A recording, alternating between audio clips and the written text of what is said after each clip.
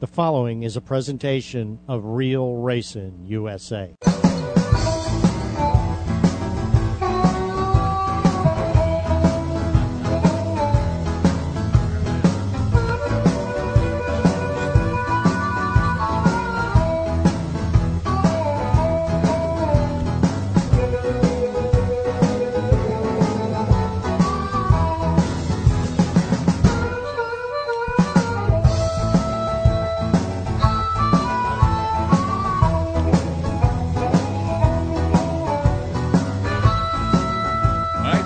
Racing USA, and we are a special edition of Inside Florida Racing. I'm Rick Angies. Jack Smith here. All right, Jack, we've got some special guests here. We're in Wildwood, Florida with Alan Bruns and Wayne and Dick Anderson, and we're here to talk about the new late model series hitting the tracks here in 2010. Quite the place, too. This is a race shop. This is a real race shop, buddy. This is one of the top-notch race facilities I've ever been to. I mean, this is nice here. Cars, championship trophies, plaques everywhere, trophies everywhere, and I mean some high-quality trophies too, buddy. This new series that's coming up, Jack. You know, we've seen a lot of stuff come and go here in the years that we've been doing this in Florida, and this seems really exciting. Yeah, you know, and it's about time. We need the state of Florida definitely needs a solid late model touring series. You know, yeah, it's been lacking. Time. It's been lacking for several years. I mean, several people have stuck their hand in it, tried to do several things, and it just never seemed to go anywhere. But with these guys, it seems like excitement is the name of the game for this one. And you know, as we'll find out more about how this whole operation is going to work. But you know. This is probably a good year for it. Last year probably wouldn't have been a good year because the economy was just horrible, and with things coming back and picking up, this is probably a pretty good time to put this thing together. Yeah, and we've gone over a little bit with these guys about what this series is going to do and how it's going to help the drivers, but also help the racetracks itself, which the racetracks really need a lot of help in what they're doing because the economy has cost car counts, has cost fan counts, and it's really tough right now to run a racetrack. Well, as we all know, a good, solid late model touring series will bring the fans out, will put people in the seats, sell hot dogs and hamburgers. All right. There ain't no doubt about that. No doubt about it. Okay, right now we got Wayne and Dick Anderson, Alan Bruns. How you guys doing tonight? Doing real good, Rick. Thank you. I'm doing great. Dick, you've been in this game longer than anybody I know, anyway, personally. Longer than we'd like to talk about. Watch yourself, Rick. Watch yourself. Tell us a little bit, just give us a little bit of the whys of starting this thing now. Well, somebody had to do something, you know, and I'm not going to take much credit for it. It was all Wayne's idea, and he said, Dad, hey, I ain't got no places to race anymore. And I said, well, you know what? I got these kids I'm helping, and, you know, if they don't have a place to race, I'm going to be out of work. So, you know, I wasn't really for it at the beginning, and then we kept waiting for somebody to do something, and nobody would do anything. And Alan Bruns, myself, Wayne, we're the last people wanted to be involved with a series, you know, but we needed one real bad. We're racers, and you know, we couldn't sit on our hands any longer and wait for somebody else to do something. So if you look at Florida racing, I mean, honestly, here in the last 2-3 years, it's been in the toilet and just getting worse and worse. We got tracks closing down, and Wayne come up with a concept that he showed me that really surprised me a little bit. It was so good for the track owners and the racetracks and all, and the way it was good for us was, hey, it gives Wayne a place to race. It gives me cars out there racing that I can work on and kids I can help, and we all needed this. The engine builders needed to sell engines and rebuild engines. The parts people needed to sell parts. We were all going down the tubes. So I think Wayne did a hell of a job. The concept he came up with, and apparently he did, because every single track owner we went to looked at the concept and said, "I'll take as many dates as you'll give me." So it's something that's going to be good for everybody. Well, Rick, I wanted to approach this a whole lot different than it had been approached in the past. And what we've done is we sat down, and it hit me when I was out at Citrus County Speedway for a regular show. They had them modified minis or mini cups or something. Cup cars, and I got talking to the promoter there, Don Creedy, and he was telling me, he goes, yeah, I pay them by the car. So I got to thinking about that during the week, that conversation I had with him and thought, well, what if we got paid, us late model racers, by the car and structure a purse that's based on car count? So I tried putting numbers together, and it took me about a week to come up with some numbers to work out. But what we did is we approached the tracks as paying us per car and basing a purse off of a 24-car field. Right. And so what we did was we broke it down in three segments. In other words, from 0 to 14, 15 to 20, and 21 to 24. And so the way we've done it with the tracks is they pay us per car, and they know when we come in how many cars are there. That's what that track is going to be required to pay, but no more than a field of 24 cars.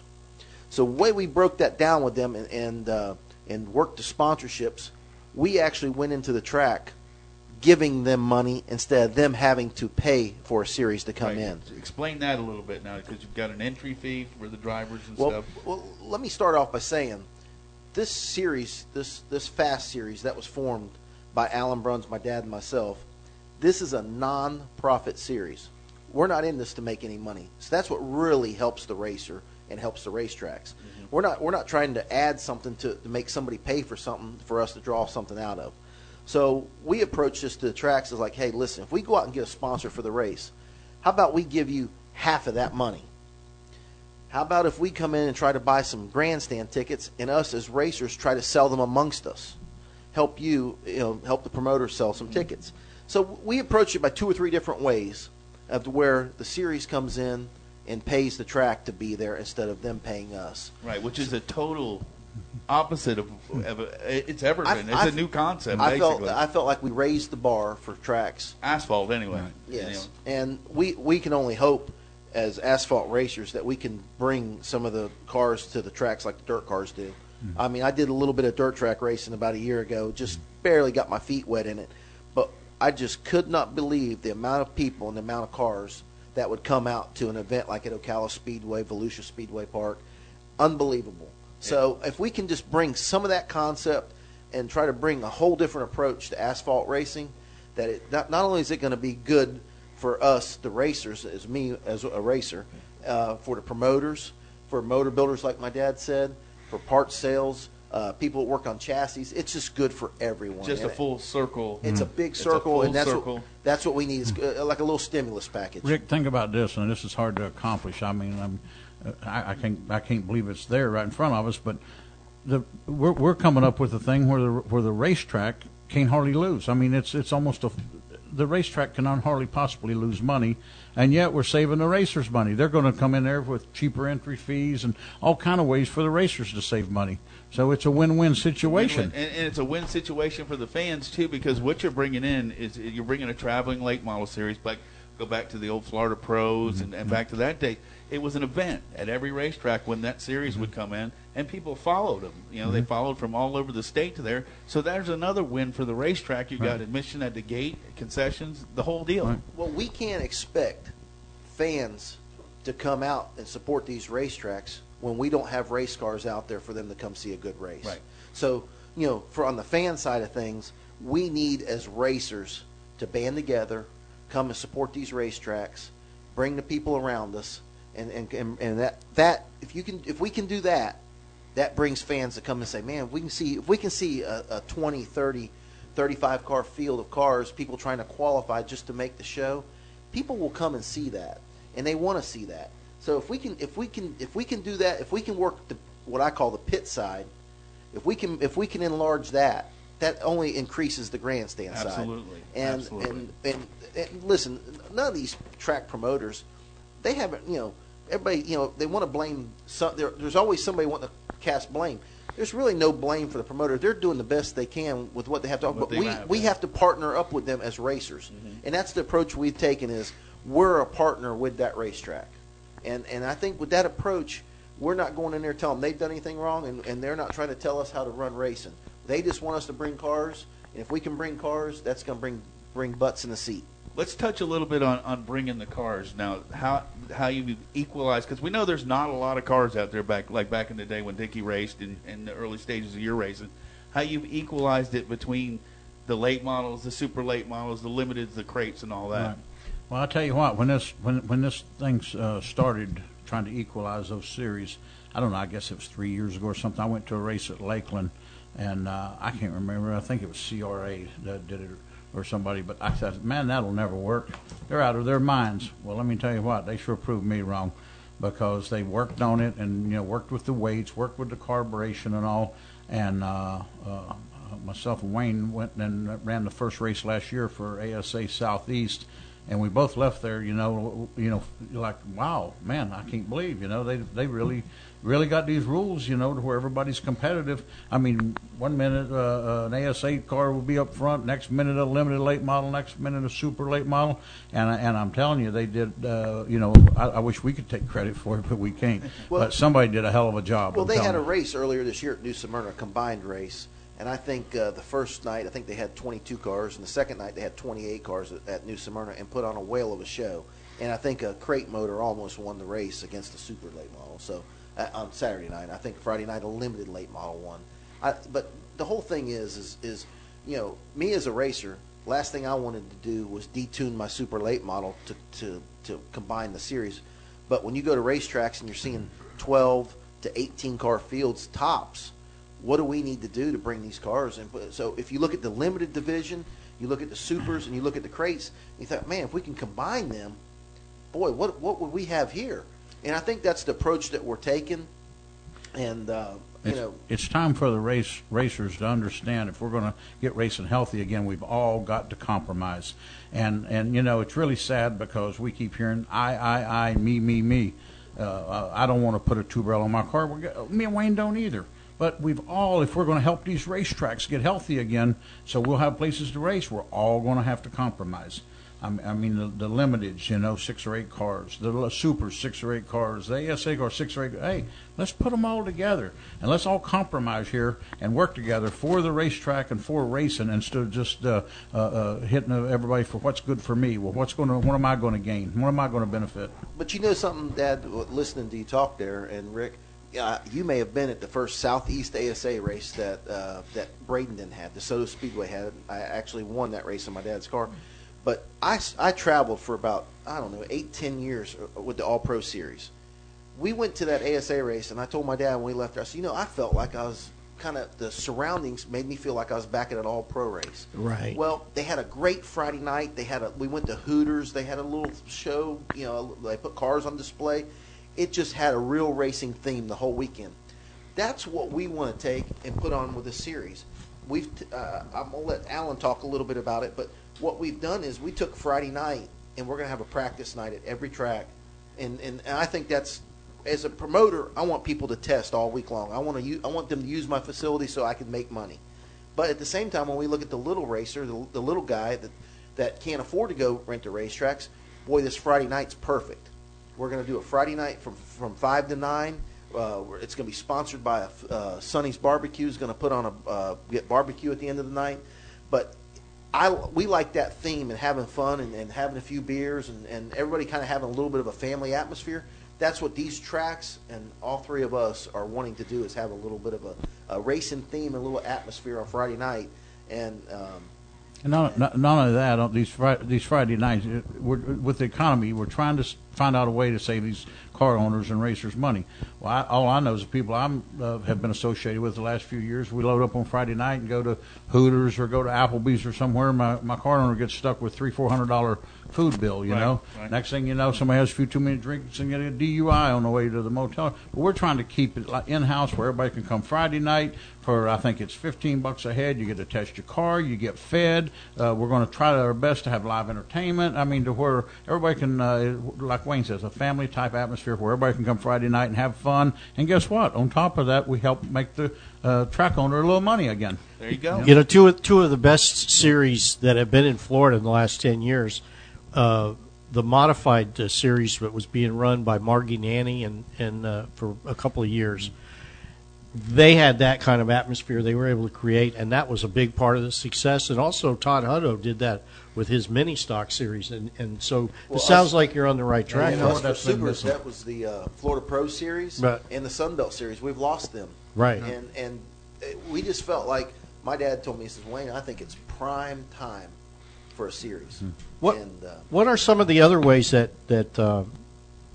obviously saving the racers money and making racing more affordable for these guys, the teams, the owners, and everybody is a very important thing. What are some of the other ways in which this series is designed to save money for the drivers? Wayne's one that's best versed on that, but he's come up with just surprised me all the ways he come up to save the racer money when you go to one of these races. Well, one of the first things we did was when I go to racetrack, first thing they want is for me to give them a receipt for 10 gallons of gas. Well, when I go to the racetrack, I'm gonna buy the fuel anyway. Just don't tell me I have to buy it. So in our series, you don't have to buy fuel. If you're a member to our series, the memberships of the price of racing has been like $100 entry fee to $150 entry fee. Our membership is $75 a race, $100 to a non-member for every race. If you're a member and you pull in these parking slabs, and the tracks now, which I don't agree with, have been charging you to park, well, you show them your membership card, and there's no fee for that. It's not a lot, guys, but it's just a little bit. Not only that, they don't have to buy 4 tires. I think that's big for a lot of these little guys. All the other series, you had to buy fuel, you had to buy tires. Well, guess what? You don't have to. Now let's touch on that, because tires have always, in late model racing, tires have always been an issue with the series. You had to buy them. You had to buy them from them.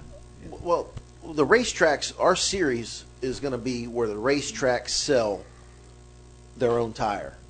But you'd have to be on. In other words, you can't come to our racetrack on Hoosiers where the track runs American Racers. But you have to buy them then. But if you got 4 tires and you went out to qualify, and let's say you did make the race, you ran 2 laps, and you blew a motor. Well, you can run them same tires at the next race. We're not going to tell you have to go buy 4 more tires. But we've made it also to where the most tires you can buy per weekend is 8 tires.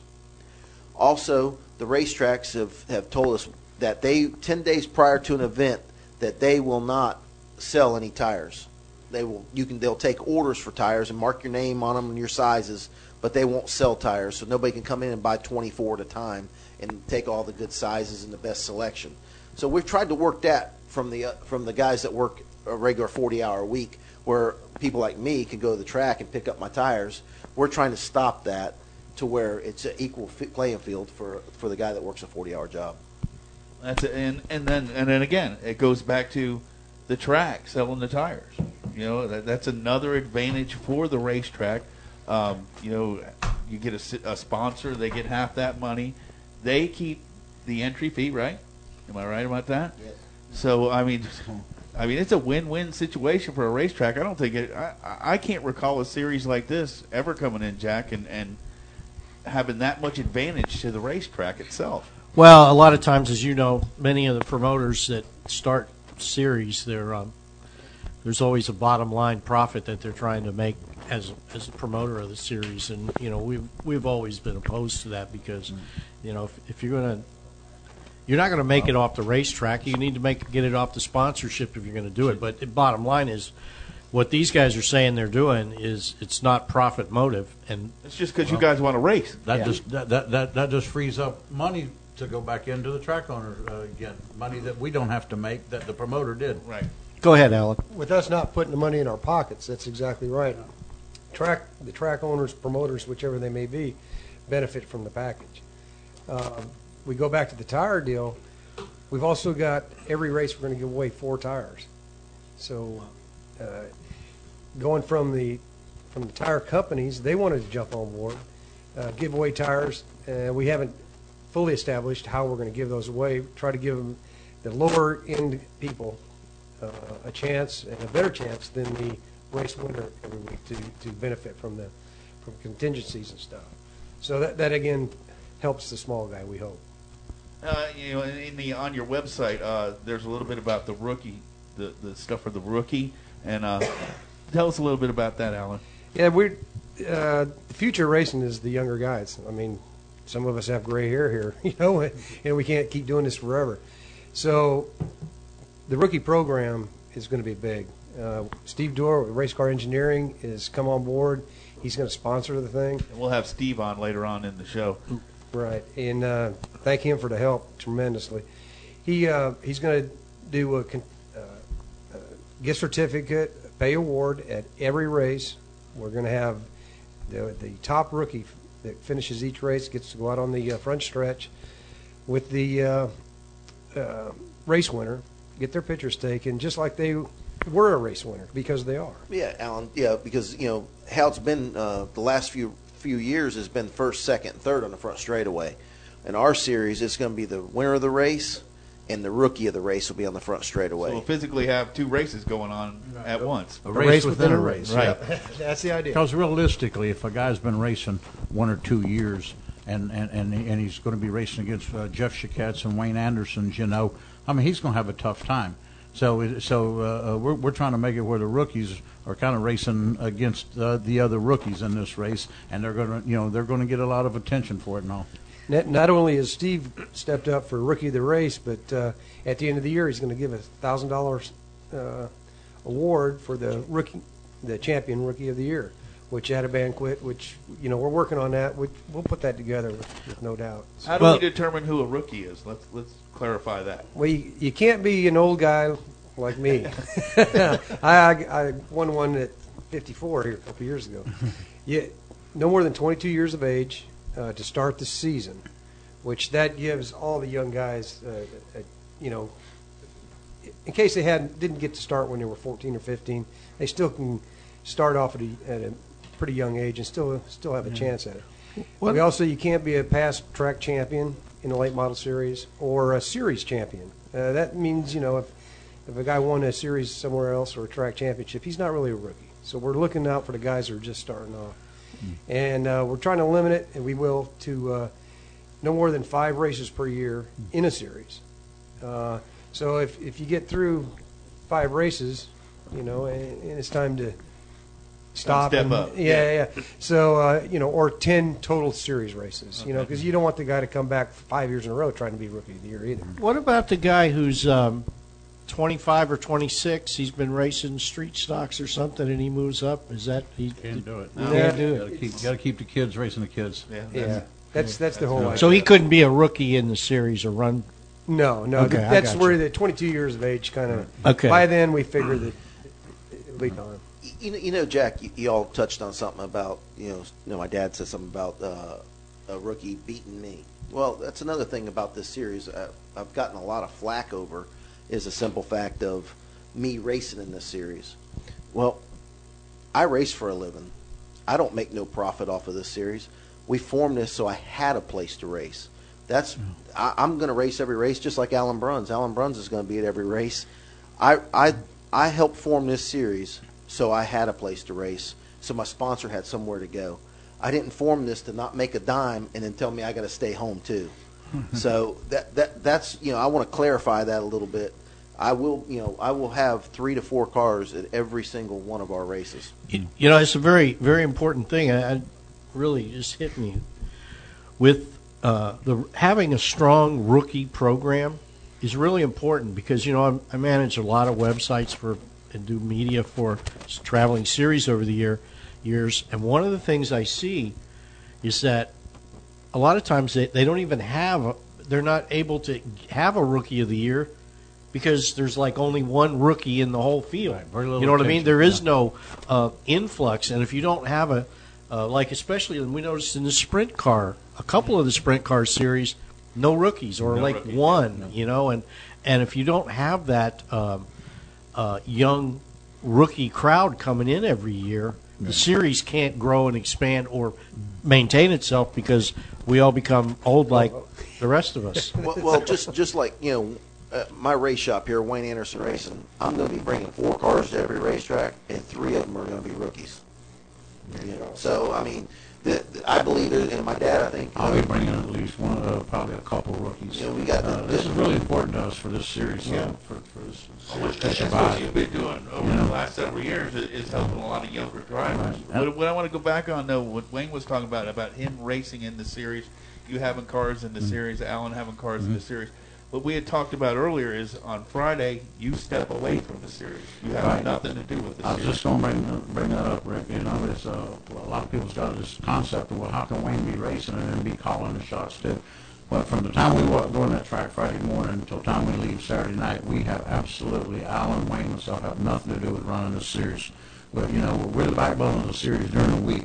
The race calls, we think we've put good people in place to run this series, and I'm telling you that we really don't even want them even associating, asking us questions, anything during these race events. It's strictly going to be run by the people we put in place, and we have absolutely nothing to say about the decisions until Tuesday morning. We're going to have meetings on Tuesdays to go over and with the promoters. With the promoters of the tracks to figure out what we did right, what we did wrong. And we think we're going to do a whole lot more right than wrong. So the meetings can be short. But and also this is going to be an open door policy. Anybody that wants to see, what this is all about and how it's run, hey, come to one of the meetings on Tuesday. You're welcome. And the whole thing is basically open door anyway. Yes. Right.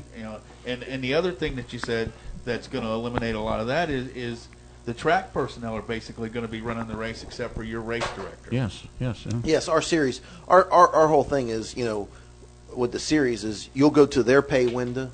You'll deal. We'll have 3 or 4, maybe 5 officials at the most that we take to each racetrack, and that'll be a tour director, tech director, and helpers, and maybe score and that kind of thing. But we use their people. This is like I say. There's no money in this series. It's nonprofit. We have to use what's in place at their track. So that's what that's the ultimate goal. All right, let's take a quick break, and we'll be back with some more questions here about the series. There's a lot more to cover. We'll be right back.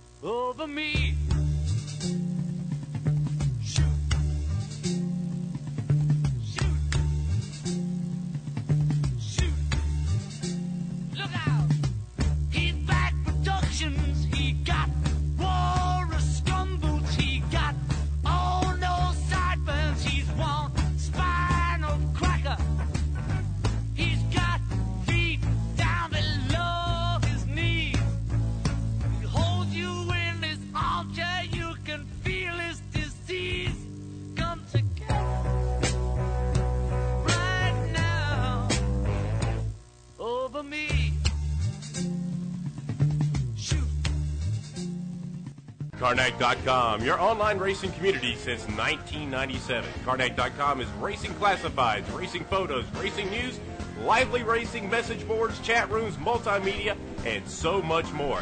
And if your race team or racing business needs a website or your website needs a fire lit under it, look no further than Carnac.com. From affordable web hosting to fancy flash animation, Carnac gets it done. Inside Florida Racing.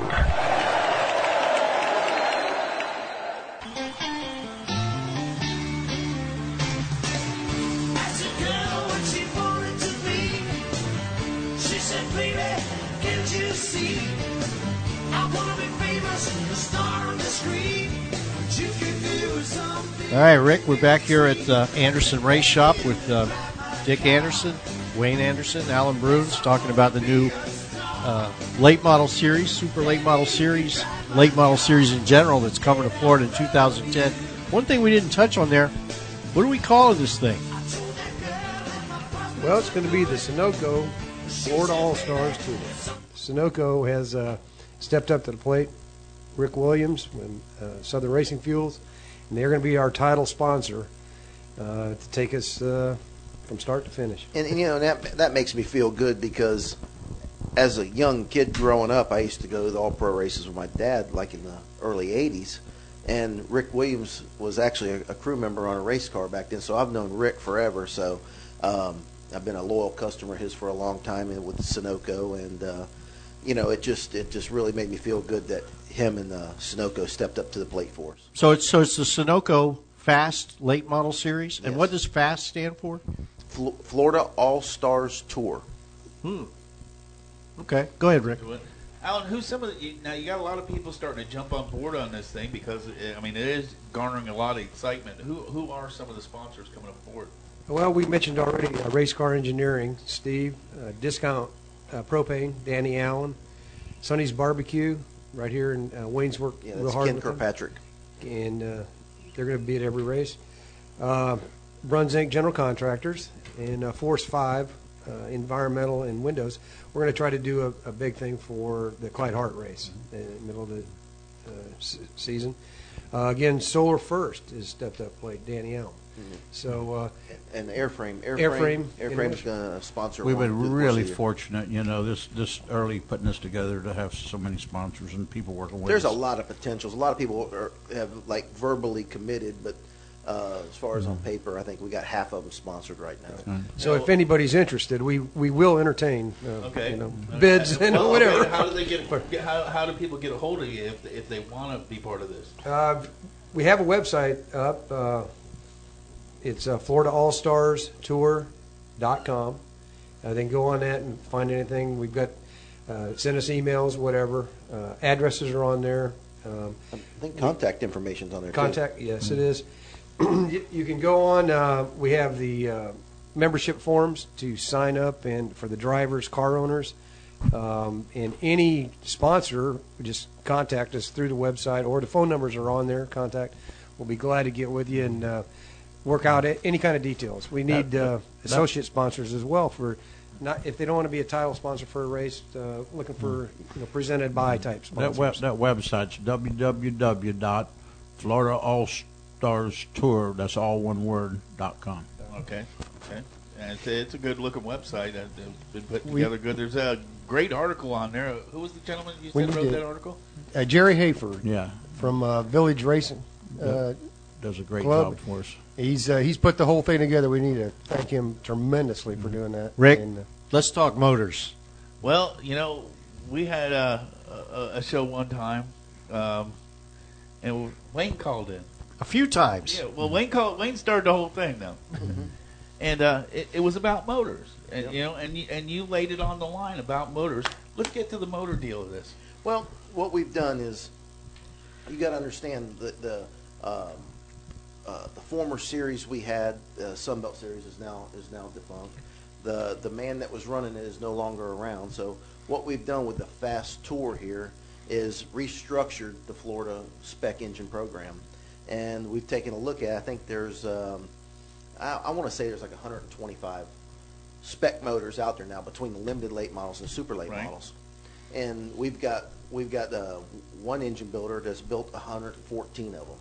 And then we've had, I think, one engine builder that's built, 6 or 7, 8, and we've had one build 2 or 3 or 4. So what we've done is we just felt like it was time for a change to just change that up a little bit. And what we've done is we dropped one engine builder and we added Byron Corey from Corey Engines. And he was the 9 years in a row, he was the dirt late model engine builder of the year. And just so happens to be that he's right here in DeLand, 15 minutes from New Smyrna Speedway. He's less than an hour from Citrus, very centrally located. And we went over there, and I don't know if you've been on our website, you can click over to his. It goes over to his website. What an awesome facility he I've seen has! pictures. It's Very awesome. awesome facility. And I've known Byron since I was just started racing, and he built my engines for my dad. Hell, it's been 20 years ago now. But went back over there, and I just think he just does one whale of a job, and he's very professional. And I think he'll will add a lot to our series and to the engine program. So that's one reason why we changed up what we did. The people that come up with this original concept did one hell of a job. I mean, it's just like me. I couldn't. My car was sitting. I couldn't. When they come up with this concept, it brought me back into racing because I could afford an engine again. And I'm sure there's a lot just like me. So, we've got to give them credit for what they came up with, and we don't want to do away with that by any means. No, I think but every now and then it does need fine tuned. Well, I think that's the biggest thing, Dad, that we wanted. We want our series to actually be right around the spec engine program. I mean, I think a limited motor's 11,000. I think a super motor's like 17,000. We want to keep our series around that. We don't want people going out and spending $35,000 for a motor. That's what was taking place. Mm-hmm. That's why the car count was dropping. But there's a lot of people that out there right now still have some of them engines back prior to the spec. We want them, if they're sitting on the floor, we want them to be able to put them in their car, come to our race, and yet be competitive. So that's why we have used the chassis dyno that a lot of people have heard about. And we want to make it where people that run out here at Citrus County, they used to run a smaller steel head engine. We want them to be competitive. So we looked at it as a group here. We've looked at it and did a lot of extensive testing on the chassis dyno to try to form this and make it where everybody's competitive. The spec engine, a 9-to-1 engine, a steel head, a limited, the old Goodyear Challenge limited, and a crate motor. So I think we've done a lot of work, and I think what we've done is gonna make it good for everyone. I'm sure it's going to have fine tuning. There ain't no series. Hey, what's great? Any car sitting out there right now can fit in somewhere and be competitive. I mean, so we're not trying to ruin a good thing here. We're just trying to make it a little better. So when you get on some of the smaller tracks like Auburndale, Citrus, it really doesn't matter, does it? No, because let me tell you something. We're taking our motors today with the 4-barrel big 750s, and we're detuning them for these little tracks. The only place that really true horsepower will come into play is probably at New Smyrna Speedway and possibly at Lake City when we go there. Right. So if you look at 12 races, it won't even matter. Right. 3 of them are the only nine are going to be where you can't use what you got, right. and 3 of them are going to be use what all you have. Yeah, we saw that a couple years ago with the Dirt Lake Model Series, where the big motors were dominating at Golden Isles and the bigger tracks, but then we got to East Bay and a crate motor won. Yeah, Right. Josh Peacock Perfect took point. it. That's right. Well, look Perfect at this. example. I want you to think about this for a minute too. Look at the crate late models. They've lost the ASA South. That's no longer. That's defunct. The limited late models have lost their Goodyear Challenge series. That's gone. So what big races do they have? Right. They don't have it. So now us as supers, we've always had good races through the course of the year. But now look at these crates and these limited late models. Now all 3 as a group, we have great races. They got the Clyde Hart Memorial this year is going to be at New Smyrna is going to be a fast race. Now a crate's involved in a Clyde Hart. A limited late model has an opportunity. So everybody has an equal shot at winning the Clyde Hart Memorial, which is a very prestigious race for New Smyrna Speedway. So that's what we wanted to add to this too. A lot of limited late models lost their little tour. So this is to try to bring everybody and yet let them be competitive. So I'm typical of like a lot of fans who we go watch the races. We don't necessarily know what you got under your hood and wouldn't understand it if you described it for an hour. So when you take your car under this series and you go to New Smyrna, what difference is it on the track? Well, we've lost about a half a second. Okay. What we've done, it's actually picked the limiteds up a little bit and slowed the supers down. And it's something we've argued about with a lot of people, but I don't think the average fan cannot will tell that nobody will ever know that half a some second. of the best racing. Nobody will ever know that half a second, but they'll sure know that there's 30 race cars out there instead of Let me 12. tell you some of the best race we've had people come up to us that some of the best racing they've seen the last couple of years at New Smyrna was actually the combined race we had, where I think Tim Russell won it, but by 3 feet. By 3 feet over a crate late model. Right. So, I mean, that tells you right there what we're looking for, and I think it's just that was a tip of the iceberg. And you know what else is going to do is a lot of the fans will know who's running the crates and not, and they'll be rooting for those guys. Right. You know, you got Wayne out here in the super, the big super, and the crate guy back here, and all of a sudden everybody's competing at the same level. And talking about the same level now, let's go back to the chassis dyno. You were telling me earlier about the people that are going to run the dyno away from here. Yeah, a lot of people. One of the biggest things that I hear, I'm sure Alan hears, and my dad is, last thing they want to do, a competitor wants to do, is bring their race car to my facility, think that I'm going to be the one looking at their numbers and looking at their car, which is as far away from the truth as it can be. What we've done is I had saved my money and built a real nice chassis dyno room, which I showed you earlier. Right. And what we're going to do with that is, if we feel like somebody's won 2 races in a row, and when we're going to check 2 or 3 things at tech at the track, and if them don't look exactly right, we're going to bring them to the chassis dyno. And so when they come here, first thing they're going to do is think, oh, Wayne's going to look at my car, Wayne's going to look at my numbers.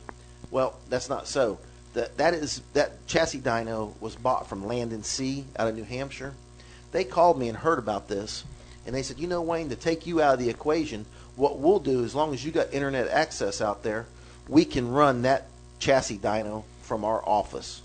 So we know if the timing of how long it took it from 4,500 to 8,000 RPM. We know how long there's a time in there. We know if they're playing with the gas pedal. This ain't our first time doing this, Wayne. We can do this and do this really right. And I just look at that and I just couldn't believe that. I mean, that just shows you we're in the millennium. But that's what's going to happen. If we bring a car here, that is going to be run by the manufacturer of the chassis. And the series will have an independent person strapping it down on the dyno. In other words, we will have nothing to do with it, and we won't know the numbers. They'll simply tell us either the thing's right or it's wrong. Right. You know, it'll come under the horsepower listing that it's supposed to. So that takes Wayne totally out of it. We won't even know how much horsepower the person had. So once again, you won't even really be involved in the racing end of this. And the other concept that's wrong is they think that every time we race, somebody's got to come chassis. We may never use the chassis dyno. You know, the only way it'll be used is if when we come through tech and they put the cam doctor and a few things to the motor. If the motor's within question, then it might have to come up here. We're not pulling heads and cams out. We're not going to be there at 6 o'clock in the morning pulling motors apart. We want everybody to come here and have a good time. Go through tech, 20 minutes later, be out the other side, and everybody have a good time. The biggest thing that I've seen, and some of the people that I see that complain about the chassis dyno are the ones probably think that they might be wrong. We want this to be a level playing field for all the racers. And what we've done... If you were legal, why wouldn't you want to tell everybody that you beat them legally? Right? Yeah. Why wouldn't you want to prove that you just beat everybody legally? Right. You know. So if anybody's got a problem with the way we're doing this, to me, there's only one reason they'd have a problem. You understand what I'm saying? Absolutely. Absolutely. How about bodies? Are we just going to go with the ABC body? Or? Well, we'd like them to, but we're not telling them they have to. But they can't go build their own body. But you know, all the tracks have now pretty much. Have a referee, that blue machine that runs over the car. That's what we're going to be basically going off of. And we want people that have had their car sitting in their shop for the last couple of years. We want them to bring that car back out. And hopefully, when they go to need a body, they will put an ABC body on, so we can get uniform with the rest of the country as far as super late models down here are on ABC bodies. Don't most guys have ABC? 90% of them have them, but there is a few that don't. I know Bonehead's always complaining about that. Rob Elting's always complaining about not wanting to have a ABC body, but most people have it, right? Most people have them, and they've really got them now where they got rubber fenders, rubber quarter panels, rubber. I mean, they made them pretty durable. So, I feel like. I didn't want to be told that I had to have an ABC body, but at the same time, as long as you go through that referee, right, you'll be legal. Right. I want to back up just for a second, Rick, on the chassis dyno. People wondered, well, you know, how do I know if mine's legal or not? Well, out of all 3 divisions, the ASA crates and the limiteds and those, you know, we've taken like 5 cars out of each division. I mean, and 5 good competitive cars, and put them on the chassis dyno. And we know basically where they're supposed to fall. Now we're taking the best of the best out of there, and putting 15 horsepower on top of that. So now, if you go out of that box, you're just you're raw. I've had people tell me, "Yeah, well, Dick, well, I might have a better slick transmission or rear end." Well, guess what? Me and Wayne just didn't get off the turnip truck. We got pretty slick rear ends and all too. Yeah, right. So we're even putting the bar even up there. We're taking the highest of the high out of these 5, and then putting the bar even above that. So it's kind of like if you're out of that box, there's no question You're way out of the box. You're illegal. So I don't want everybody to think that we're skirting it close and they might be 1 or 2 horsepower above. It's not like that at all. And and if things go right, maybe there probably won't even be a car seat chassis dyno all year. If it happens once or twice a year, it'll probably be a big deal. But I think everybody's got the concept that every race there's somebody going to have to go to chassis dyno. That's the farthest thing. Under what circumstances would that happen now? Exactly. Yeah, What would bring that about? Well, if the car goes out there and just dominates the field and just is so far superior, he goes through tech and can't pass a cam doctor. If you can't pass a cam doctor, you're out anyway. And if you do pass that and you're still way out of line. If things are borderline or just within question and all, well, hey, let's prove it. Let's just and they get paid for doing that. In other words, they come to the series even pays them for doing it. If they do, let's say, have to come and be dynoed, and they're right, the series even pays them for doing it. Also talking about that just for a minute, another team can protest. That's what I was going to get to go protest. to the chassis dyno. They can, another team can protest and say, "I want to see your car in the chassis dyno." They ain't got nothing. Might not have nothing to do with it. And your full rules package and all these rules and everything's on the website. On the website. Right. We've detailed it as much as we can detail it. And that protest has to be done before the event, before the feature event. Yeah, we're not going to let somebody, if somebody's going to protest, we want our protest to be done prior to the race so that person will know they're going to be protesting. And in a professional manner. Exactly. Not running up after the race holler and Getting mad. screaming, So it's got to be done before the green flag falls. And there again, if somebody protests you and you're illegal, you're going to make some pretty good money out of it. There you go. Yeah.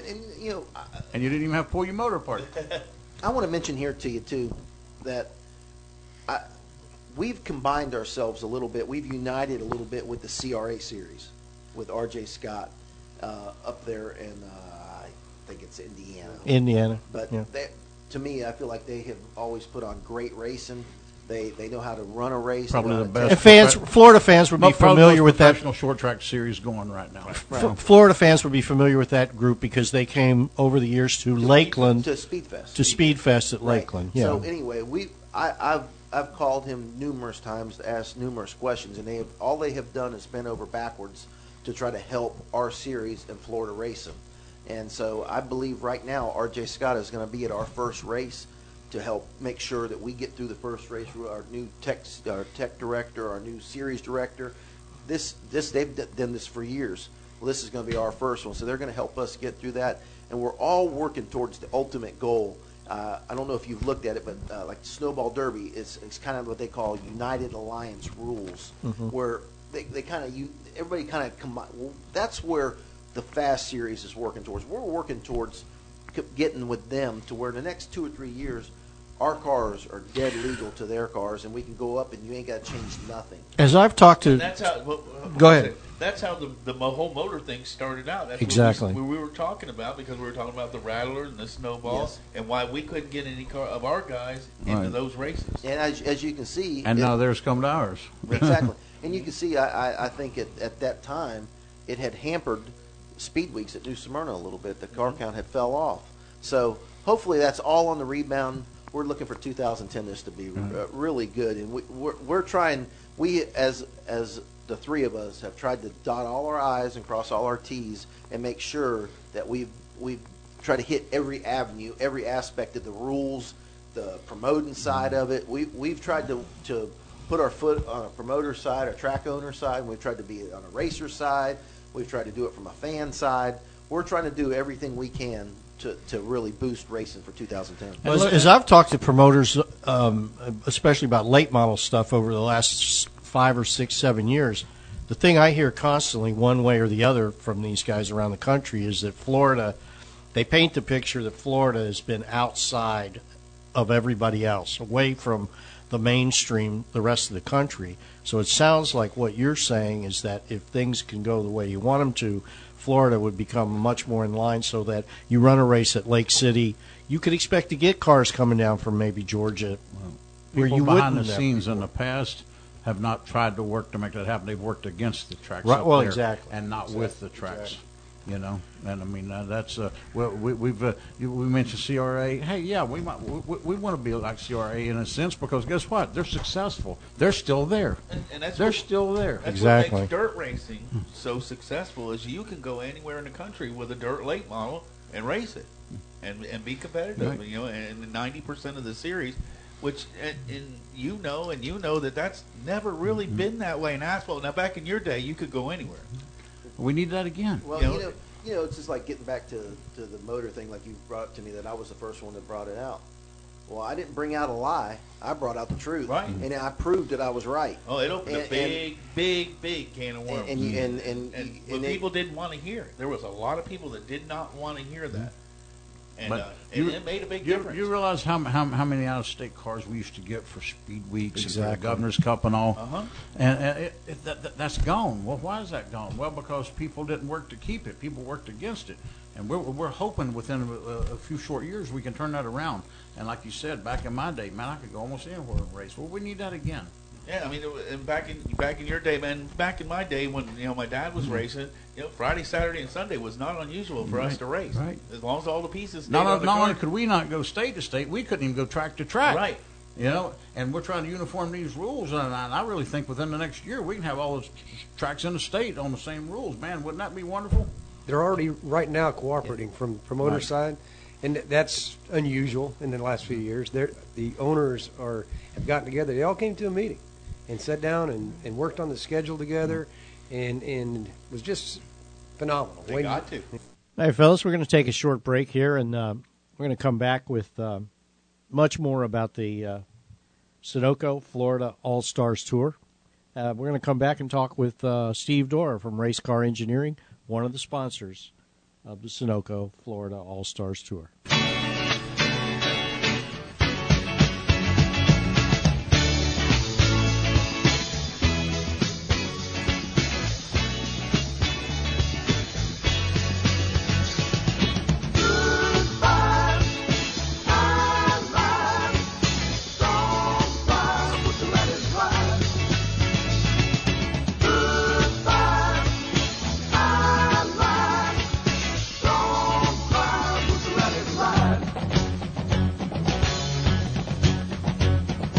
You can't see the morning, but I can see the light.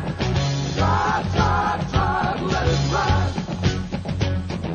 Well, you've been out running, I've been waiting half the night. Try, let it ride. And would you cry if I told you that I'm lying? And would you say goodbye?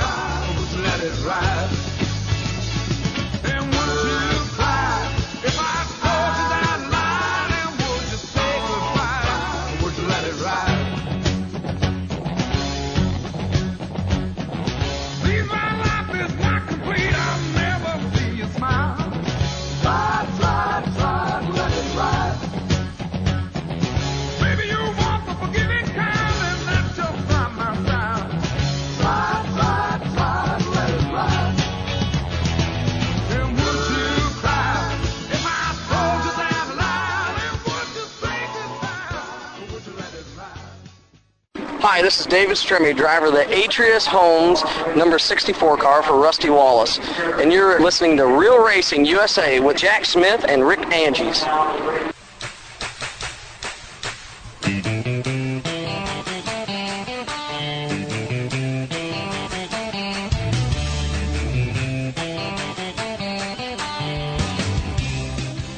Okay, we managed to hook up with Steve Dorr from Race Car Engineering, and who's involved in all kinds of sponsorship things in Florida and beyond. And Steve, welcome to Inside Florida Racing. And why in the world did you get involved with Dick Anderson, Wayne Anderson in this series?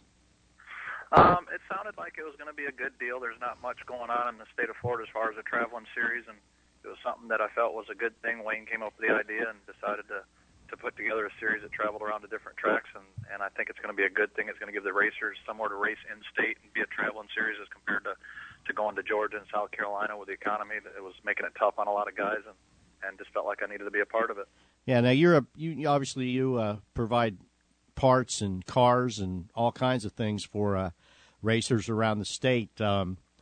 What kind of have you gotten some feedback from racers around the state about what the feeling is about this series? Good, bad, ugly? I've had a lot of phone calls about it. A lot of people talk to me at the PRI show.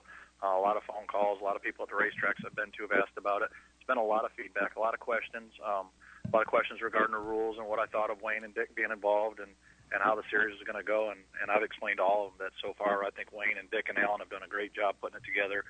It all started out with 4 or 5 of us having meetings here at Race Car and putting our thoughts and ideas together. And I think that they've took the ball and ran with it, and they've done a really good job. And providing on the week-to-week deals how things go, I think they've done a really nice job so far, and I think there's going to be a lot of people attending to start with at least. And you've been kind of involved in for the last several years at least. You've been kind of involved in trying to get something of this sort going, haven't you?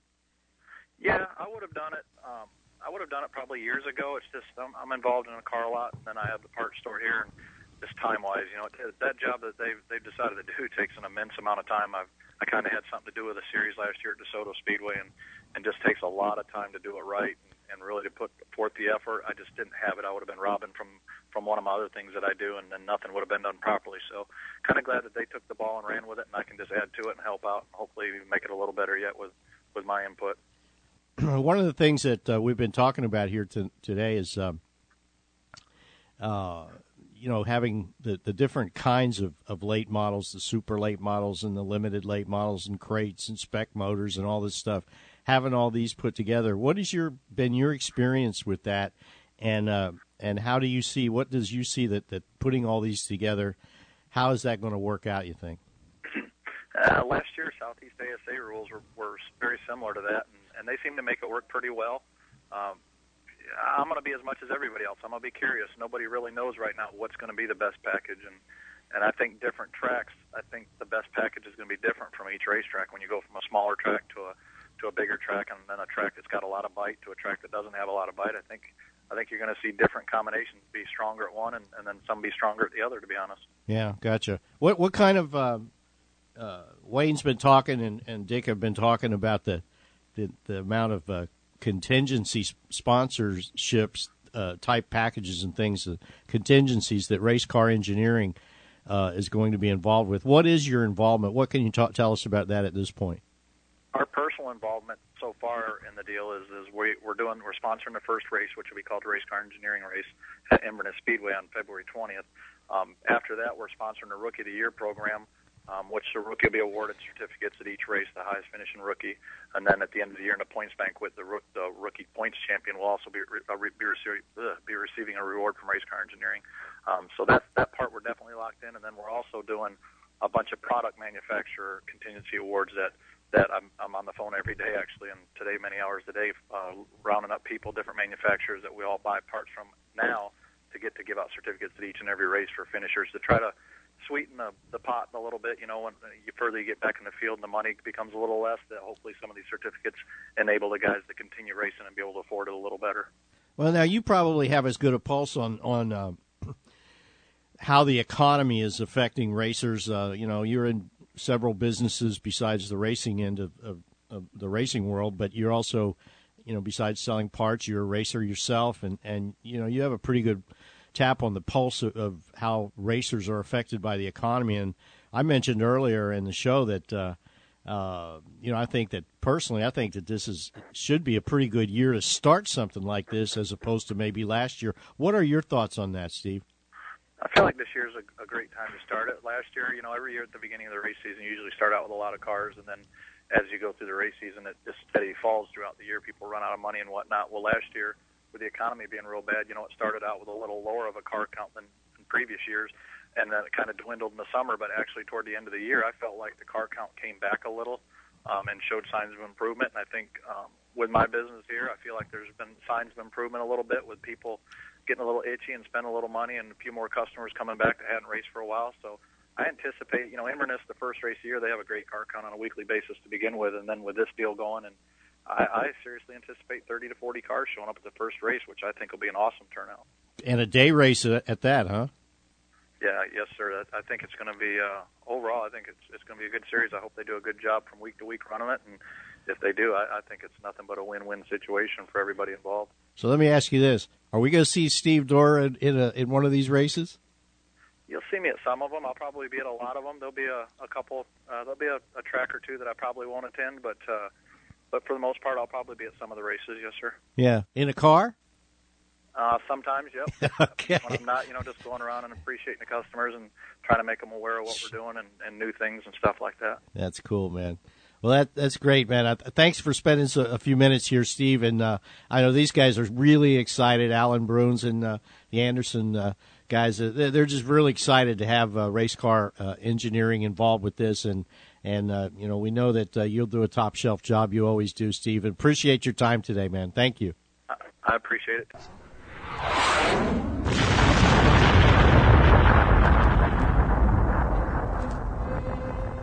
Here on a special edition of Inside Florida Racing, talking about the Florida All-Star Tour. Jack, I mean, this seems like a win-win situation to me. Yeah, well, it sounds like something that's time has come, that's for sure. We need late models being able to travel. We need to be affordable for drivers, and so far it sounds like we're on the right track. Now, you folks all met with the track promoters recently to discuss all this. Tell us about that event. Dick, tell us about that. Well, since I've been around the longest, let me start in on this. I've been around Florida racing now for 44 years, and this is only the second, maybe third time I've ever seen all the tracks represented in the same room at one time and leave shaking hands and everybody happy and in agreement with each other.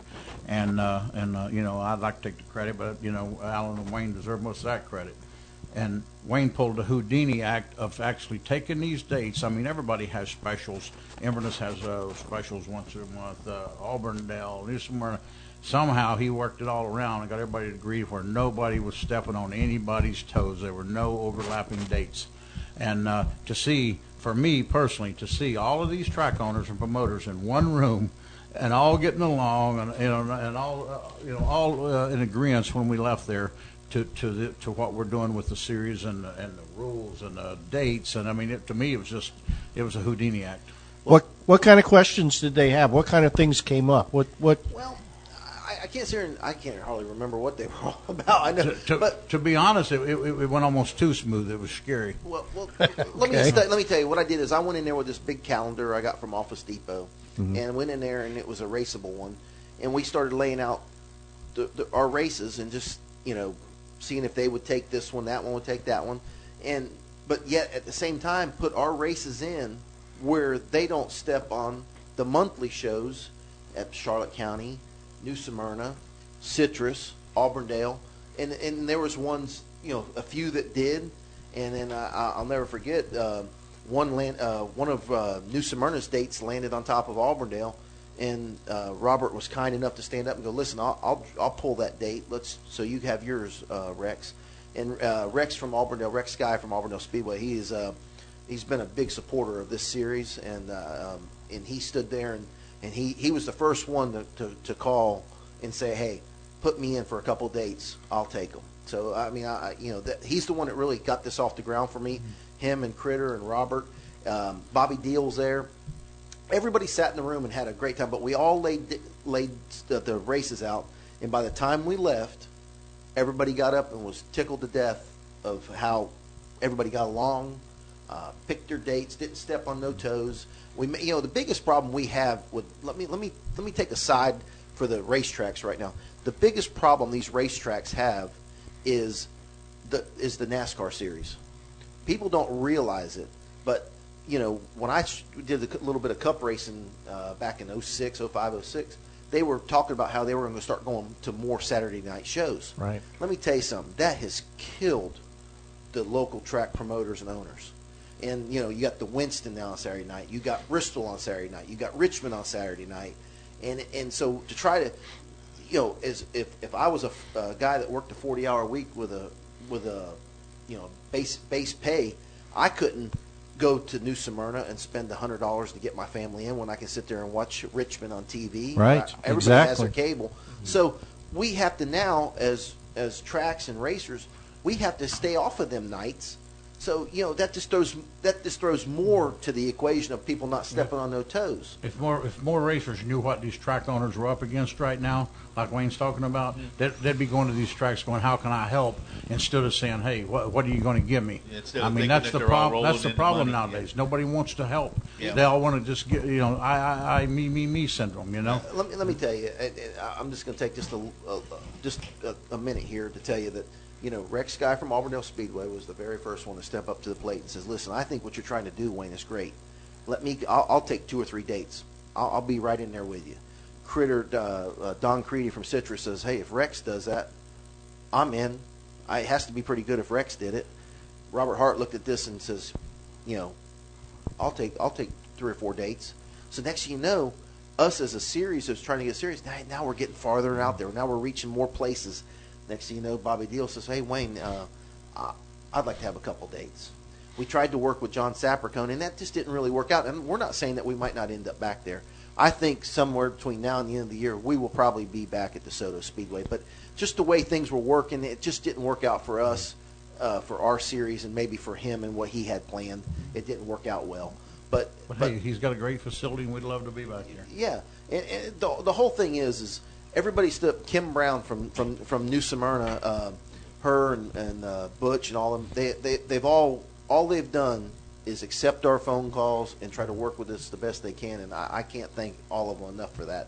It's just this was our first go around, so we've got more questions than anything, and I'm sure we have wore some of these track promoters out on calling and asking them all these questions, but I think it's in our mind, and I hope that everybody else thinks the same. It's for the good of racing. Well, it sounds like you guys were the right guys to go talk to track owners about having bringing a series to town, huh? What do you think about that, Rick? It actually makes a lot of sense that it would be you two and you, Alan, because a new guy stepping in with the same ideas. I mean, there's been several people that got similar ideas, but who's going to listen to them? They haven't got the experience. But also these track owners realized that me and Wayne was doing this to bring racing back, not for any personal gain. I mean, they know that we're racers. Yeah, well, it's what you love. It's what you've done your whole life. Well, how many years did you were telling Dad how many years between me and you we have in racing? Well, like 65 years of racing experience, Like somebody was running something by me, I said, and I had to giggle. I says, "Do you really think with me and Wayne with 65 years of race experience haven't done that? Haven't thought of that? We've been treated every way you can be treated. Yeah. Fortunately for me, and the same for my dad, we have been all over this country, racing at all these different wrecks. There's not many that you can't mention that I haven't been to or he hasn't been to. But we've seen all the good, we've seen all the bad, and things that we'd want to do and try to do, and that's what we've tried to incorporate in this series. Let's try to take all the good and put it in one hat. And you got to understand, we're racers. We're not business oriented. That's where Alan comes in. Alan is very business oriented. He's been a blessing He's to a us. successful businessman, and that is what's helped our series tremendously. We don't know how to work computers. We're not. Dad and I are not computer literate, but he is and knows how to do it. Alan starts mentioning the legal aspects and lawyers. I mean, Wayne start looking at each other like, "Man, we never thought of that," But speaking, Wayne or Alan, what are some of the benefits that you're bringing to the tracks with this series? Well, we come in, we buy tickets as a series, and I mean that's unheard of. So not only are we bringing a show to them, we're helping them buying grandstand tickets from the track. That's correct. Now we're fully expecting our members to help buy that, and they're going to have fans that don't want to come to the pits, want to sit there and drink beer, which thank God for that. Right. And so we feel we can get rid of some of the tickets that way and help them. We've got sponsors that coming in with banners, bringing people in. We gas the tracks to provide us with passes for the sponsors. So, I don't want to interrupt, but something we haven't touched on, Alan, if you just made me think of something. We've got contingency sponsors and manufacturers, unbelievable, completely over the top. Though I just sit back and go, wow. We're bringing that to the tracks. They didn't have to go out and get it. We got it for them. In the spirit of cooperation, when we started, we were going to do our own tire program, and because of the feedback we got, and liabilities and everything else, we said, let the tracks do that. So the tracks get to make the money on the tires like they should instead of us doing that. Their own fuel, if you don't have your barrels of fuel at your race shops or not capable, they sell their own fuel. As Wayne said, we're not making anybody buy that fuel there, though. You got to have legal fuel, but you don't have to buy it at the racetrack. Right. But you know, Alan, for what Sunoco is trying to do for our series, we would hope that our racers are going to buy the fuel from the track. That's what we're hoping. We're not telling somebody. I know Robert Hart was a stickler for a long time. You better not have no drums for speed weeks. You better not have no drums in your trailer. And that's only me. Safety's sake. People don't realize all these things of making them buy fuel or sell tires. All that contributes to point fund and keeping that facility running. Well, that's one of the things they're always complaining about, that the promoters, and rightfully so. They're paying a lot of money for the big ticket series, and so this program will help them in that way. We come in as not a big ticket series, but we're big ticket racing. We're going to bring in the top names of 3 divisions of racing. You got some really good kids. Yeah. As soon as we come in, we're giving them half their money back. I mean, they can't lose. It's a win-win situation. Like in business, this has to be a win-win for everybody. Not only can we bring in top name drivers out of the different classes who are going to be competitive. I mean, hell, I ran 4th for 80 laps in the combined race in the limited. I got tired and let somebody pass me, I guess. But I won't mention any names. But it's going to be in every guy that's competitive brings people to the racetrack. Not only his pit crew. We talked earlier. One late model series, it cost the track $17,000. I've heard as much as $19,000. Yeah, absolutely. And to be honest, I don't know how these tracks could possibly pay that, but they did. But it was hard for them to walk away from there making money. Yeah. And we come in and ask them for $12,000, and then we're giving them 5 or 6 back right away through the programs we've got. It's like, how can they lose? Now they've basically only spent $6,000 or $7,000. And if the quality to have this series race, and like we're talking is the quality of racing it can't do anything but improve. I mean, it just can't do anything but improve, which will put the butts in the seats. And that's what they're all about. And that's the bottom line for those guys. I mean, that front gate has been taking a beat for the last 5-6 years. And if you can make that front gate work, you're selling concessions, you're selling T-shirts. I think at the same time we're taking a little headache and a little leg work from the track as far as trying to go out and get the cars. Now they can go out and promote a little more. Now they can spend time trying to get people in the seats. At one of our meetings, Robert Hart made a statement. He goes, "Well, shoot," he goes, "You guys are going out here and doing the work that I pay people to do, and you're doing it for free." Exactly, that's exactly right. And I'll tell you, Rick and I both, the last 2 years we've been working closely with a dirt late model series in Florida and Georgia. And one of the things that we discovered, even during this past year, with the economy being in some places really hellish, really bad. At the end of every race, no matter what, we brought the people. The series brought the people because there was a lot of cars, and the word got around. The word got around amongst the fans, and the same thing will happen in Florida with late models on asphalt. If the series is consistent, you will bring fans from all over. Yeah, not only that, but I hear a lot of people going, "Well, if Wayne Anderson's going to race in this series, I'm not going to be there." I hope that they take a good look at our rules, our layout, and what we're trying to do, and rethink that because drivers, you're talking drivers. about. I'm speaking. Let me interject there.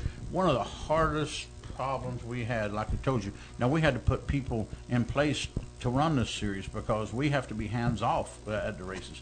Well, let me tell you what, these people ain't, everybody says, well, I don't like that guy. Well, let me tell you what, go out and try to find these people. They're not standing on every corner. Because, number one, we told you this series is nonprofit. We've got very little money coming in there to pay our help with. So it ain't like we can pay somebody a bunch of money to go there and be a race director or to be a tech guy and so forth. So, I mean, we were very fortunate. It took a long time, but we come up with some people that we think is going to do a great job. Oh, you're always going to hear, oh, that's Wayne Anderson's buddy or that's somebody's buddy. Well, guess what? That ain't going to matter because when you go through tech, and there's the scales. Anybody can look at them. There's, like I said, hey, if Wayne's car comes through there, I want the crew chief from the other car that's through there to go look at his numbers, you know, and look over us, because I tell you what.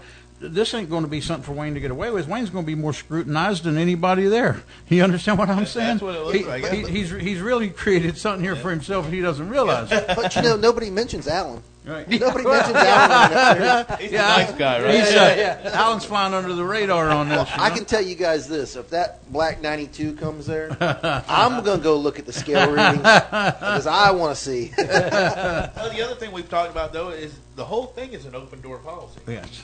That's what- And is out in the open. like I say, in the tech, there's nothing going to be hidden from anybody there in tech. Just like sitting here doing this with you right now, have you ever seen a contract agreement and everything in front of you? Have you ever looked at a contract agreement to another track?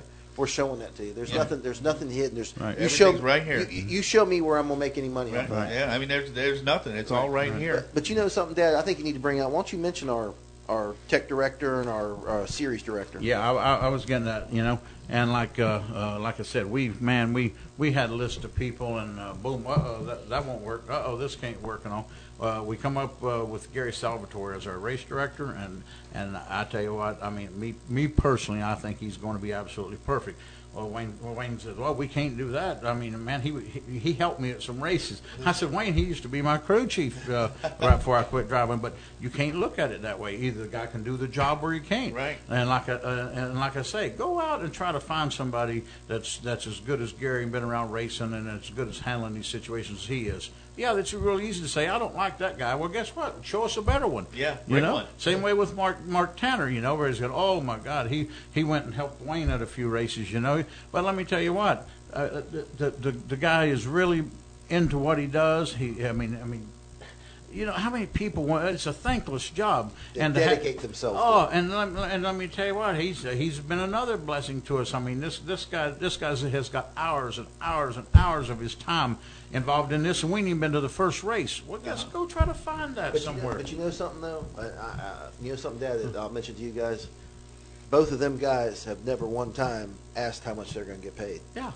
They've You know, never asked one time you- what's in it for them. You got to have people that's doing this from the heart, like we are, not somebody that's in it for the money, because there ain't none. Well, no, the other part of it is nobody could even mention anybody. Yeah. You know, I use this. I've talked to Steve from Progressive, Steve McGinnis, you know, and I'll use his saying. You know, I ask him, well, who do you think I have to do it?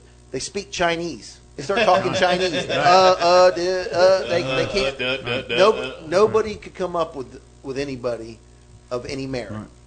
And when we sat down and really kind of we went through this person, that person, we didn't do where they sat down and had. We never did the interviews with them, but we as a group, the three of us, we kept bouncing through different names, different people. Can't tell how many people who keeps coming up telling me the problem, but nobody comes up and tells me the solution. They go, we don't like the way you're doing this. I go, okay, how would you do it? And like Wayne says, all at once the Chinese starts. You know, nobody's got any answers. Everybody's just got complaints and problems, but nobody. Hey, we're just doing the best we can. We're not perfect. Shoot, we're not going to do this perfect. We're going to make mistakes. It's going to be a total. But guess what? We're doing it trying to help Florida racing and trying to help everybody. You know, trying to make Florida racing healthy again. And if people can't understand that, then I'm sorry. We're doing the best we can, and we hope everybody comes and runs with us, because they're going to be glad they did. But hey, maybe this ain't for everybody. You know, Well, it's going to be a total learning experience anyway. I mean, It you're is. going to learn as you go. They guarantee one thing: it's going to be fair, and it's going to be consistent. That's one of the two reasons that Mark and Gary are there, because of the fairness. I mean, we don't want to ruin our names, or they don't want to ruin their names. It's always unfair when the ruling goes against you. Let me tell you something. yeah. Let me tell you something. Everybody better, I always better bitch myself. realize before our racing goes down the tubes. We all need to give and take here a little bit and compromise, because I'm telling you, everybody's wanting to know what's in it for them. We better all start giving up a little bit and helping these tracks and doing whatever we got to do to make Florida healthy again, or we're not going to have any tracks. I mean, you know, here's the other thing. I personally have called and talked to many race car drivers. I can promise you, a lot of them ain't necessarily my best friends. I'm sure I'm not going to their house for dinner, and they're not coming to mine. But I've respected a lot of them as racers, and I've made a lot of phone calls to people that would never thought I would have called them. But I called them because I want to hear what they had to say. And we take what they say, We go back and we talk about it and see if there's anything there that of any merit, and try to change things. I've talked to so many people, and I'm sure Alan has and everything, but This is not a personality contest. Alan, it's all trying to bring racing back. Yeah, but when I asked you to come on board with us, first thing Alan says is this going to be fair?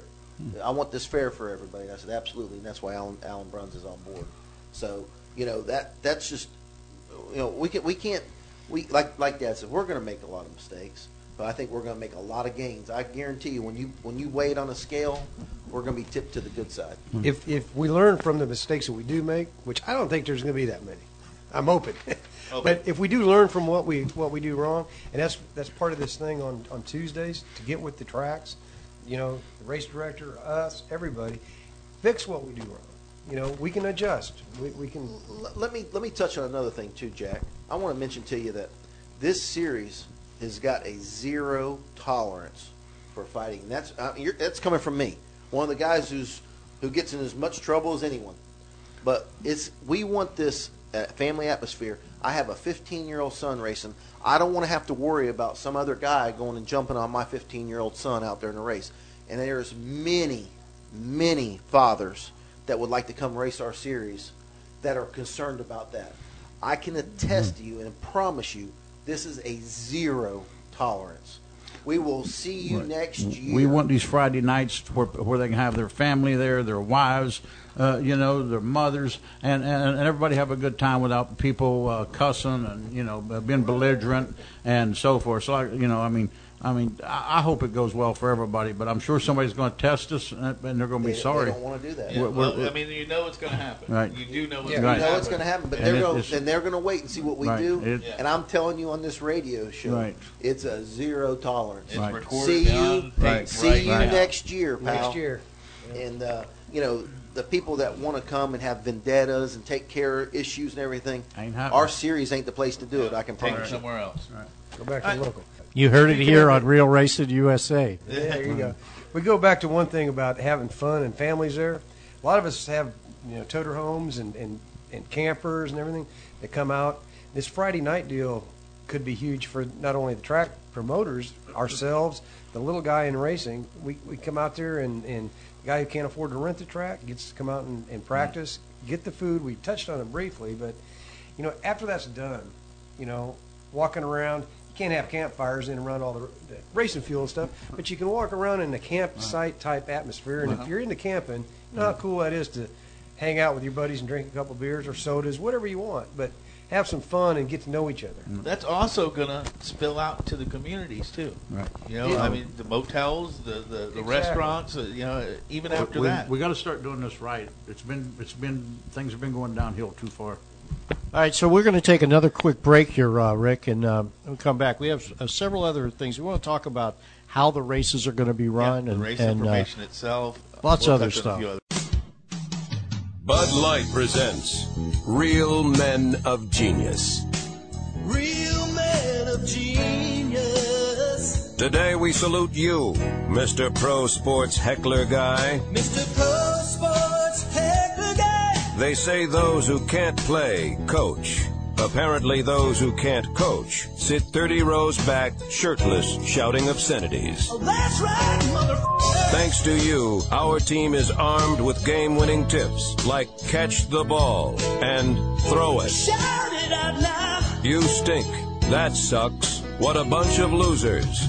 Not just catcalls, but subtle psychological ploys to prod your team to victory. Reverse psychology. So here's to you, old Sultan of Shouting, because while there may be no I in team, thanks to you, there's always an F and a U. Bud Light Beer, Anheuser-Busch, St. Louis, Missouri. Gentlemen, boys and girls, welcome to the Twilight Zone.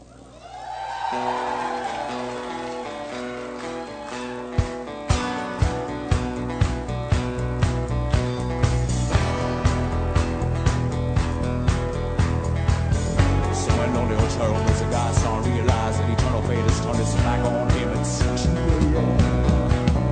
It's too late. Fear has gone out, sending away. The gun still warm. Maybe my connection is tired of taking.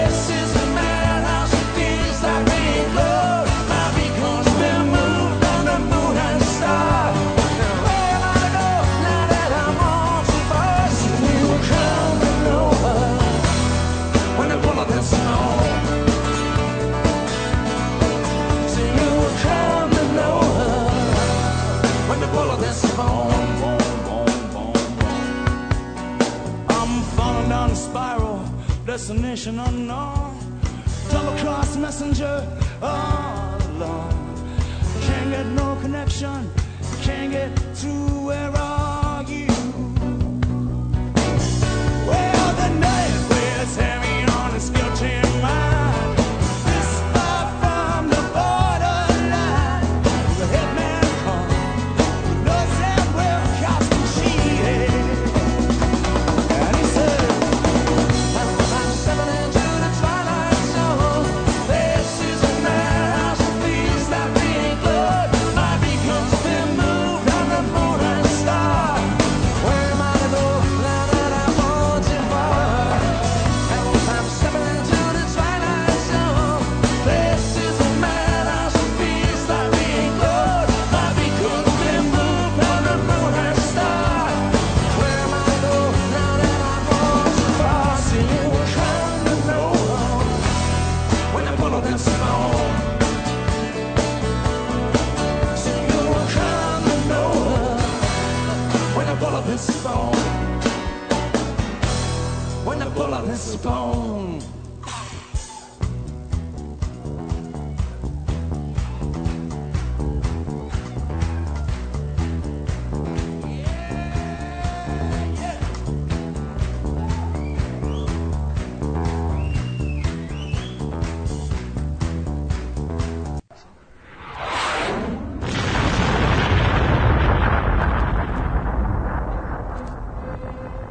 Inside Florida Racing. All right, as promised, we have Rick Williams from Sunoco Racing Fuels with us here today. Sunoco Racing Fuels has come on board as the title sponsor for the Fast Late Model Series with Wayne Anderson, Dick Anderson, Alan Bruns. Welcome to the show, Rick, and tell us about why Sunoco Racing Fuels has decided to get involved with the Fast Late Model Series. Thanks, Jack, for having us on. Sunoco Race Fuels and Southern Race Fuels, the distributor in Florida, always been involved with short track racing and all other types of motorsports, and have a little bit of history with Dick Anderson and his son Wayne and a lot of the late model racers, and it was just a natural fit. We supply the tracks that the series are gonna be going to, and it would just seem that when they brought the proposal to us that we thought we could be involved. We had been in the previous touring late model series, and not only in Florida but other parts of the country, and it's for us. It's always been a good fit, and kind of miss having a traveling, super late model or any kind of series in Florida. So we just thought it was a good fit, and we needed to be involved with it. And when they brought the proposal to us, I was excited about it, and got the support with Sunoco, and they're excited about it, and looking forward to a good series in 2010. That's cool. Rick, what is your background in racing here in Florida? Have you been involved as a racer yourself over the years? Yes, I have. I've been in the race gas business going on 27 years.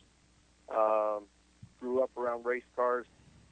I actually started going to the old Hollywood Speedway down on Pembroke Road down in Hollywood back in the 60s. How I got involved was my dad was a printer, and he used to print the program for the Speedway.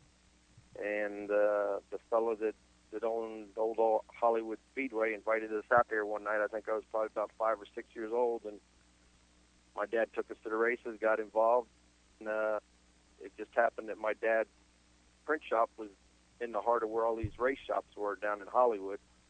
And I grew up with the Charlie Rake, the Gary Blues, and the Dick Andersons, and of the back in the day, and used to hang around the shops and sweep floors and catch a ride in the back pickup truck to go up to Palm Beach Fairgrounds or go to Hollywood Speedway or Medley or Hialeah, and that's how I got involved with it. Yeah, that's cool. And now you're in a position where you could actually help make it make it be successful here in the state of Florida. What do you think about the putting all these cars together, the different classes of cars, the super lates, the late models, and so forth? Do you think that's a good thing to do? Well, I think it is because of where we're at now, because all of the owners and the drivers, everybody has a different setup, a different engine rule, different weight rule, different body rule. At this point in time, economy the way it is and things going on, I think it would be asking too much of the team to conform to one uniform set of rules and body and motor, say like NASCAR does. The cost, these guys, they just couldn't endure that cost right now. Let's face it, like I said, with the economy, these guys are struggling to run these shows, and it shows in the car counts and the attendance at the tracks. We see it. We've seen it the last year and a half with our gallons at the track sold. So we know that the numbers are down. But to start, as long as it's a level playing field, it doesn't matter if, what body, what engine, and, they stick to their guns with their rules, however they're going to set it through carburetors or through weight brakes or whatever, and everybody's level at the end of the night, then I think it'll work. As far as the engine rules, spec engine rules and engine builders and all that, I try not to get into all of that because we do supply so many of the engine builders with fuel for dyno testing and R&D, and we have so many different engine builders that we do R&D programs with. So, as long as they're all on Sunoco product, we're happy. If this thing takes off and goes like, everybody's hoping that it will, maybe a year or so down the road, then we get one car, one set of rules and one weight limit or 1 cubic inch limit or whatever, and everybody's got the same car as things change. Yeah, I couldn't agree with you more. We try to stay a little bit far away from the motor thing too. It's an endless loop with no resolution, and hopefully one day it'll get resolved. But it has been it's been shown in certain places to be pretty successful, and hopefully this series will be able to make it that way too. Getting everybody to race and getting the cars out there in volume should do wonders. And not to beat the dead horse, but we really can't get away from the fact that the economy is an issue. We seem to be talking about it an awful lot all the time, but it really is an issue. How do you see a light at the end of the tunnel, and perhaps at 2010 we start to get back rolling a little stronger? Well, I think so. We, particularly on our end of the business, we put on a booth at the PRI show. We saw a lot more activity at our booth, as well as the whole show overall. We got teams testing already. Guys are renting the track. I was up at New Smyrna last week and Orlando, and I noticed we had 2 or 3 teams in there testing at New Smyrna. Guys are getting ready. They're excited. We got another big race coming up here at the end of the month before Speed Week starts. And the traveling series is only going to help that, because now the guys, they got something to look forward to. As the economy gets better, more of them are going to come out. We're going to get the car counts are going to go up. We're going to have more people in the stands, and people only have so many entertainment dollars to deal with on the weekend, and whether go to a movie or go to a race. Hopefully, we get them come to these racetracks and watch this new series and get them involved in the racing and get the young kids involved with it as well, and turn them into race fans and let this thing grow. There's no reason, as many years as the Governor's Cup's been put on and some of these big races, that those races shouldn't be as big as the Snowball Derby. I remember back in the day, we used to go to run the Triple Crown in Florida, you go to Tampa on Friday night and St. Pete on Saturday and wind up back at Tampa on Sunday. And you'd have guys from Michigan and the Ed Howes and the Mike Eddies and Sodders. And I think that's where we need to get back to. And when I met with Wayne and Dick and Alan Bruns on this deal, was you want those guys to be involved. You want them to come to your races. You know, if they have a race speed weeks and then the Fast Series has a race a week over, you may get some of those guys to stay over and race with us. You know, and that's where we'd like to see this thing go from our end, is to have racers come, you know, not only from the state of Florida, but let's get some of these guys that are the hot dogs up in Alabama and Georgia and Michigan and see if they'll come down and run with our boys. And, you know, I think that's what's going to make it work for everybody, other than just having the stars of Florida in the series. We need to have some of the big teams come down and get involved with us from up north as well. That would certainly be a game changer for Southern racing. There's no doubt about it. And, you know, when we talk to fans that have been fans for a long time, those sentiments that you just expressed are heard over and over and over again, particularly in regards to races like the Governor's Cup and so forth. When the Sunoco Florida All-Stars Tour takes the stage at Citrus County in February, that's a day race, and then in March a day race at Orlando Speed World. What do you think of that? I am excited about that. I think that a Saturday afternoon race, something like that time of the year in Florida, you know, it's still kind of chilly out. You know, as long as the show doesn't get drug out, then I think it'll work for them.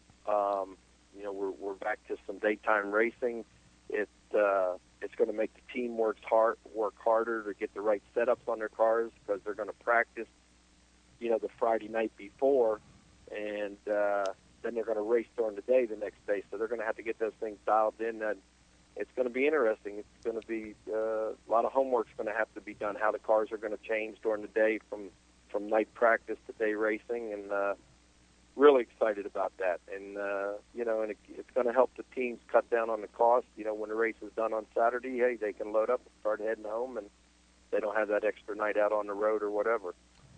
All right, Rick, will you be, you think you'll be able to make some of the Friday night deals where Wayne and Dick were talking earlier in the show here about, you know, getting together on Friday with, you know, practice and having some get-togethers and making it a family affair, and then the racing on Saturday. Will you be able to be involved in some of that? Yes, sir, absolutely. We're looking forward to it. And myself, I'm going to try to attend as many of the races as possible. If not, someone from our company will be there representing Sunoco as Southern Race Fuels. And you know, some weekends it's kind of hard. We have 2 or 3 events going on, but with their schedule, I've looked at it, and we don't have too many conflicting dates currently. But with our involvement in all aspects of motorsports, not only circle track but drag racing, we're going to have an ARCA race here in Florida this year, and the old Moroso Motorsports Park. We do offshore powerboat racing, so I will be at as many events as time allows, and without other conflicting events on top of them. All right. We've been talking with Rick Williams from Sunoco Racing Fuels and Southern Racing Fuels. Rick, thanks a lot for spending some time with us here, and we look forward to seeing you at in February 20th at Citrus County Speedway.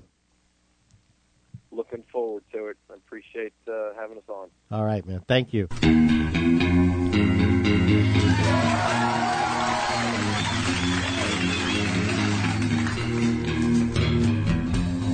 We are back on Inside Florida Racing with the Florida All-Star Tour. So far, we've covered a lot of things. One of the things, like with the track's going to get half the sponsorship money, all the entry fees. You guys are going to buy 100 tickets from them, and the practice night money. I mean, what? That's close. That's $5,000 or more per race almost. Well, you're going to get Bobby Deal a swimming pool? I mean, what are you doing here? Let me tell you something. Bobby Joe's already got one. Yeah. Sorry, Bobby. Well, now we've covered a lot of things. Let's cover the race format itself. What the races, the amount of laps, the cautions, how all that's going to be done. We'll talk about Alan. Well, every race is going to be 100 laps. No cutting, 100 laps, and that's it. We've got caution flags are going to be limited to 3 counted laps per caution up to the 75th lap, I should say. And then those will be green flag laps from there on. So that helps the fans in a sense. We can put on a good show. We hope it goes medium fast. We don't want it to go too fast so they feel like they got cheated, but we also don't want to go for 2 hours and run 100 laps of caution. Well, they're getting paid to run 100 laps, not 200. Right. No, yeah, $9 a gallon for the racers Right. to sit there. That's the other thing we felt like towards the little guy to sit there and ride around, and us burning fuel and not count for nothing. So at least we're going to count 3 laps per caution. I mean, when me and Wayne won that ASA race at Bradenton, we got paid for 100 laps, but we ran right at 200 laps counting the cautions. So, Yeah. I mean, that ain't right, Yeah, and also mandatory green light checker, mandatory and maximum 24 car fields, and we see a lot of I've seen it in the dirt racing where we say we're going to do 24, and the next thing you know we got 28 to 30 cars out there on the track, which would be insane in a place like Auburndale and everything. But in the same instance, Rick, it's almost not enough for New Smyrna. True. So we had to kind of hit it in the middle a little bit, and so anyway, I think the tracks just really couldn't afford to do what we wanted to do with any more cars. Yeah, true. So, and then you go back to the rules package, though. You're going to have nearly 24 equal cars out on the track. Let me tell you what. I used to own Emerald Speedway.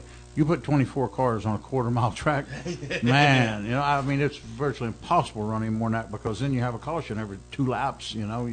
That's a lot of cars on these racetracks. Right. But we don't want to discourage people from coming because there's 24 cars start the feature race, the main 100-lap race. Everybody that shows up to race, if they don't qualify, well, but they're showing up to race the fast race, they get to race. We're going to have a B main, so every kid that comes, which is a minimum of 20 laps. That's right. Probably figuring probably going to be 30 laps. 30 laps. And, Pseudo depending dash. on the amount of cars. They're going to have the B main's going to be a good little race. Right. And then go ahead. It's so everybody that comes brings their family, their fans, gets to race. They get to see something. They get to participate.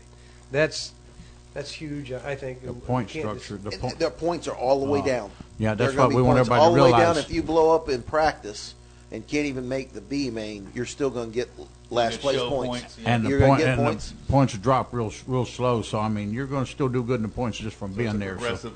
Yeah. Points deal. Yeah. Right now, like I was telling you, I have 3 rookies coming out of my stable for next year, and all 3 of them are just hoping that they can make the first race. So we're hoping it's going to be that competitive, and they're just hoping, like I say, these 3 are just hoping that they get in the first race. So the field will be made up of 20. The top 20 in qualifying will make the field, and then the top series rookie who did make qualifying will be in, and then the highest points guy. And the track gets their 2 provisionals. Yes. So it could be, they could pick it from their highest in point from last year, or the furthest towed, however that may work. That'll be up to the track. That's up to the tracks. We had to leave that in there for them, and we thought that was right. So when this series rolls into town, you get qualifying. You get a Friday night practice. You get qualifying. You get a B main, and 100 laps of hardcore late model racing. And this show all starts at February the 20th? February the 20th. Citrus County Speedway. Citrus County Speedway. First 2 races are unique, though, Wayne. Yes, they're day races. I think it's been the first time in 25 years that we've had a Saturday race for a super late model. So I've got a lot of friends in the Village Motor Racing Fan Club, and they were just honest with me. They bring anywhere from 1 to 2 busloads of fans for these races, and they said, Dick, we're not going to sit out there and freeze to death till midnight at your first few races, So we had to consider that, and Robert Hart did it for this Governor's Cup. Had an earlier starting date, and took their feelings into consideration, and it was a plus for everybody involved. So we looked at that and said, hey, we need another to do plus something. for the fans. Yes, exactly. Another plus for the fans. So the Citrus County race on February the 20th, the opener for the series, that will be a day race. And sponsored by Race Car Engineering, Steve Dorr. Okay, and then March 6th will be a day race at Orlando Speed World. Yeah, it's a Saturday race. It's a when Saturday was the last race. time was there was a day race at Orlando? I don't remember on Saturday. ever. In the daytime. I don't remember a Saturday race anywhere. I mean, we're talking 44 years. Well, what are you talking, like 2 o'clock in the afternoon? Never I a think so. Saturday The tracks are daytime going to race. determine what works good for them. Right. So I can't sit here and tell you all this. Yeah, but I got I you. can You're promise you probably this: close. you get on our website just prior to that, there will be a schedule of events up. That's one of the biggest things we want to work on towards our website. Right. We want to get the schedule of events up, and then we want to get after the races. We want to post all the results as soon as possible. And what's And the time other day trials, race? and time trials. Just them two. Oh, just Citrus those and two? Orlando. And then you're also going to be part of the Clyde Hart Memorial this year. Yeah, and that's a middle of the week. The only thing that's going to get a little confusing in that middle of the week race is having our night before. I don't know Right. how that's really going to work Right. with people working jobs, and I don't exactly know how that may end up being just a one-day show for us. Right. But I just But it's the Clyde Hart, so it's going to be big. It's going to be big. It's gonna Yeah, be that'll big. be. That's with all cool. the people from Daytona. We want to get some of the Daytona people That's that cool. are here to watch that race coming down and support New Smyrna. Yeah, And that's Robert- on July the Robert Hart- 1st, so Robert that's a Hart has big been absolutely weekend. Yeah. fantastic working with us. We'd like to thank him for that. Yeah, I think that we're actually working on our sponsorship to actually be. That's going to be a better than average race for the series. Yeah, that's going to be a big bang for the buck. And too. then also, Rex Guy stepped up to the last race, and that I believe that is going to be twin hundreds that night at Auburn. I don't want to say 75s. I'm almost positive it's going to be twin hundreds for the last race of the year. Kind of going out with a bang. He really wants to he's put a lot of emphasis on this series, and he's doing a lot to his facility, trying to make racing better. I think he's doing a little work for his tech area, his winter circle. So just thinking there again, that's a win situation for the fans and the racers. Right. For one expense, they're going to get to see two Double big shows. payoff for both of them. Let me tell you something. I did run. He had twin races earlier in the year, and he had an awesome night. I mean, the place was packed, and really, if he'd had time, he kind of changed it up right there at the end because of I can't remember what it was. It was weather or whatever, but it rained out, and that's why we had twin races. But if he would have redid qualifying, where some of the people didn't show because they thought they were going off the race that rained out, qualifying and starting positions. Right. And we ended up re-qualifying. If people would have known that prior to, he'd have probably had 5 or 6 more cars. I think he had. I want to say he had 25 or 28 You cars got to that give night. him credit for stepping out of the box and trying something like that, and then just see it be a success was just great. Yeah, and then like I say, the tires. Let me just go over the tires real quick. Tires are going to be Hoosier F45s, and that's going to be at all of fast car tracks. And then also over here on the West Coast, between Bobby Deal, Citrus County Speedway, and Auburndale Speedway with Rex Guy, they're all going to be on American Racers, and they stepped up to the premium tire, the 84. Now, I've gotten a lot of calls over that. People really tickled that we went back. Because if you remember the old Florida Pro days, that was with the 84 tire. And, man, them tires repeated, and it's just a lot better race tire. So it's basically American Racers premium tire, the best tire they make for late model asphalt racing. And that's, you got to give the racetracks credit for doing that, because now the racers are going to be the one to benefit from that. Yeah. And they didn't have to do that. So what does at the conclusion of the year and you crown your champion, what kind of money is going into his pocket? Well, we've actually got that posted. It's going to be, besides contingencies, it's going to go off of the top 10 in a race. Like if you look on, people go on our tour and look on our website, it's already got the races, what they're going to be, the payout is. Mm-hmm. The top 10 in points are going to get paid just like a race. Oh, okay. Not counting the contingencies that may come with that. And so, Jakey, you said there's a ton of contingencies. Steve Doerr's responsible for just putting a heck of a package together.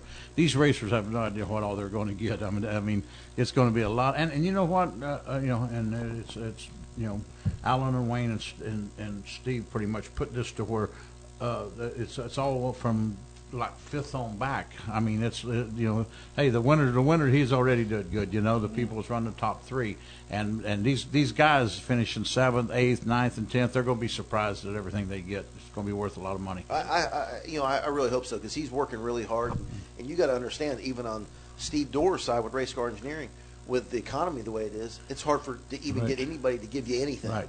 So he's really went to bat for us and trying to get us stuff. So I think, and as the year goes on, who knows what keeps coming in through the course of the year. It could get just better and better. And as we get better, if we can add money to the till, because we don't have to take money out of the till, and that's a big positive. It is. These are our postage are minimums, and we are going to strive to do better than that. What a lot of people don't know, Dickie, is that not only did you have all those years with the helmet on, you had a few years with the helmets off up there at Citrus too. You ran a racetrack. You know what it's like. It educated me, buddy. I used to always go in the racetrack, going gimme, and after I had that racetrack, it was like I said, every racer should have to be a promoter for 1 year. They would come in there with a totally different attitude. Which and that trickled down to you too, because you knew what it was like for your dad. Right. Yeah, my mom and dad put a lot of effort in the Citrus County Speedways, and I still go to the bathrooms that my mom and dad put up there, and they've been there since they've been at that racetrack. 1980, yeah. The pits never had bathrooms like they have now, and they come in 1980, and they've been the same ones ever since. Hey, when Wayne rides around that racetrack now under cautions, looking at that broom crew, he understands what it's like to be out there on that broom crew too. Yeah, we broke him in good there. Well, and like you said, you guys. You, Dickie, come from the grassroots. I mean, you started, down there. You've been there. You've been around, and this is also another positive for you. And Wayne, you've been up to the top. You know what it's like up there, and what it's going to take to make this successful. Well, I guess the biggest thing I want to say to you is the ones that aren't sure about it, man, just come out and try it. Come out and see what we have to offer. Before you don't judge it. Don't judge it without trying it. It's going to be. This is going to be something good for everybody.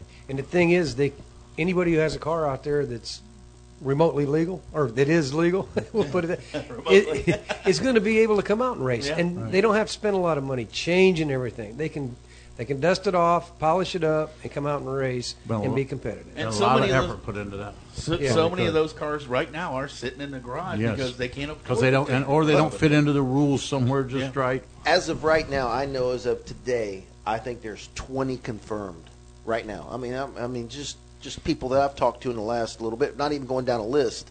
There's 20 confirmed going to be at the first race. So not counting the locals, the regulars that Citrus gets out there. Well, I'll be honest with you. And Rick will attest. This is the truth. I've gotten to the point where, personally, and I'm typical as a fan here. Going to see asphalt late model races hasn't been on my priority list in the last year or two because it's. And that was something that we went to see. I mean, and we lived for that. I mean, that's what we lived for. Well, and now you've got me. You got me a little bit excited. I have to be honest about it. So, well, in the past, Jack, we've had rivalries. People wanted to go to the next race to see what happened because of the result of the last race. Yeah. So, and I hate to say it, I've probably been in the middle of that probably more than I should have been. But no, I think that's what brings people back to come and see what's going to happen next. Good, tough competition, man. Yes. You're still going to have the rivalries. They're just not going to be brawling on the front straightaway. Yeah, exactly. Yeah. And I can go back to when I was just a fan before I was doing all this. I used to travel around just to go see where the 00 was racing. Yeah, and there was a bunch of us that did it. It was fun to watch, Yeah, it was good, and I don't see any. I'm sure people can come up with negatives because they can come up with negatives about everything. But like you said, try it. Mm-hmm. All I ask them to do is come out and witness what we're about to present. Find out February the 20th. That's the first date. And what's the website again? Florida All-Stars Tour.com. That's all one word. Florida All Stars Tour. You got to make sure you put stars in there. Florida All Stars. Wayne, to wrap this up, you got anything you want to add in here? No, I think I've added all I need to add. I really just want the fans to come and see this. I want the racers to come, and I really think what you're about to see for next year is I feel like we've hit an area in racing, and the way we've approached the racetracks. I think we started something for the racetracks. We raised the bar for all touring series, TBARA, CRA, all of them. I think we've raised the bar for them, and to come into a facility, I think they have to bring something instead of coming and looking for something. Absolutely. Robert Hart asked me a good question. He says, "Why do y'all think you can be successful at this when no one else was?" That's pretty simple, Robert, because we don't have to make any money at it. There you go. He says, "You got me there." Yeah. Alan, you got anything you want to? I'd just like to say that, yeah, I'm proud. I mean, very proud to be teamed up with these two guys and have the opportunity to help put this on, because I really, in my heart, feel like it's going to go and be successful, and it's the right thing. Otherwise, hell, I wouldn't do it. I've got plenty of other stuff to do. Mm-hmm. Dickie, you want to sum it up for us? Well, everybody should just, if they have any questions about this and all, don't judge us without at least talking to us or coming to a race. Like Wayne says, come and try it, and if you don't like it, hey, it's not going to be for everybody. We're all different. That's why they make vanilla and chocolate. But at least give us a fair shot, and give us a call if you have any questions that you think we're doing something wrong. Jack, my last words to hear is I just want to thank all the promoters and track owners. They have really stepped up to the plate for us, and really took a gamble on us. And I just want to thank all of them. Yeah. All right, Wayne, Dickie, Alan. Thank you guys for having us. There you have it. Thank you, man. It's been awesome, and I am really excited. The Florida All-Star Tours, fast, late models. It's going to be awesome. For Rick Angies, I'm Jack Smith. This is Real Racing USA. Good night. To the St. Pete Boogie. Have some fun, you all. We gonna do the St. Pete Boogie. Have some fun, you all. Go down on Central Avenue. Drink some alcohol. When you do the St. Pete Boogie, you're really gonna have a ball. When you do the St. Pete Boogie, you're really gonna have a ball. Down the south side of town, yeah, in some hole in the wall. I got to do the St. Pete Boogie. I'm gonna jump until I fall. I've got to do the St. Pete Boogie. I'm gonna jump until I fall. Bar hopping and high topping. Hey Lord, can't you hear me call?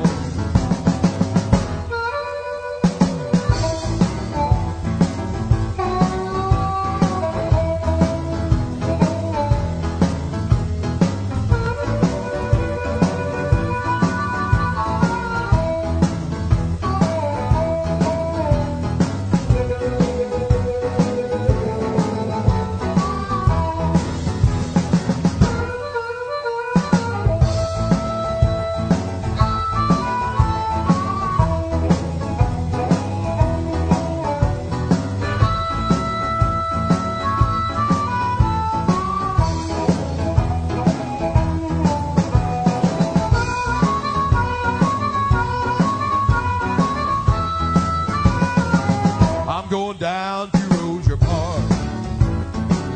Don't get caught there after dark. I'm going down to Rozier Park. Don't get caught there after dark. Take a tip from me, old son. Not even if you got a gun. We're gonna do the St. Pete Boogie. Let my brutal hand shake.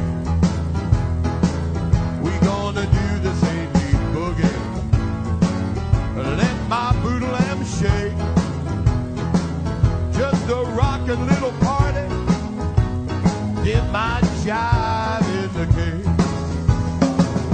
When you're doing the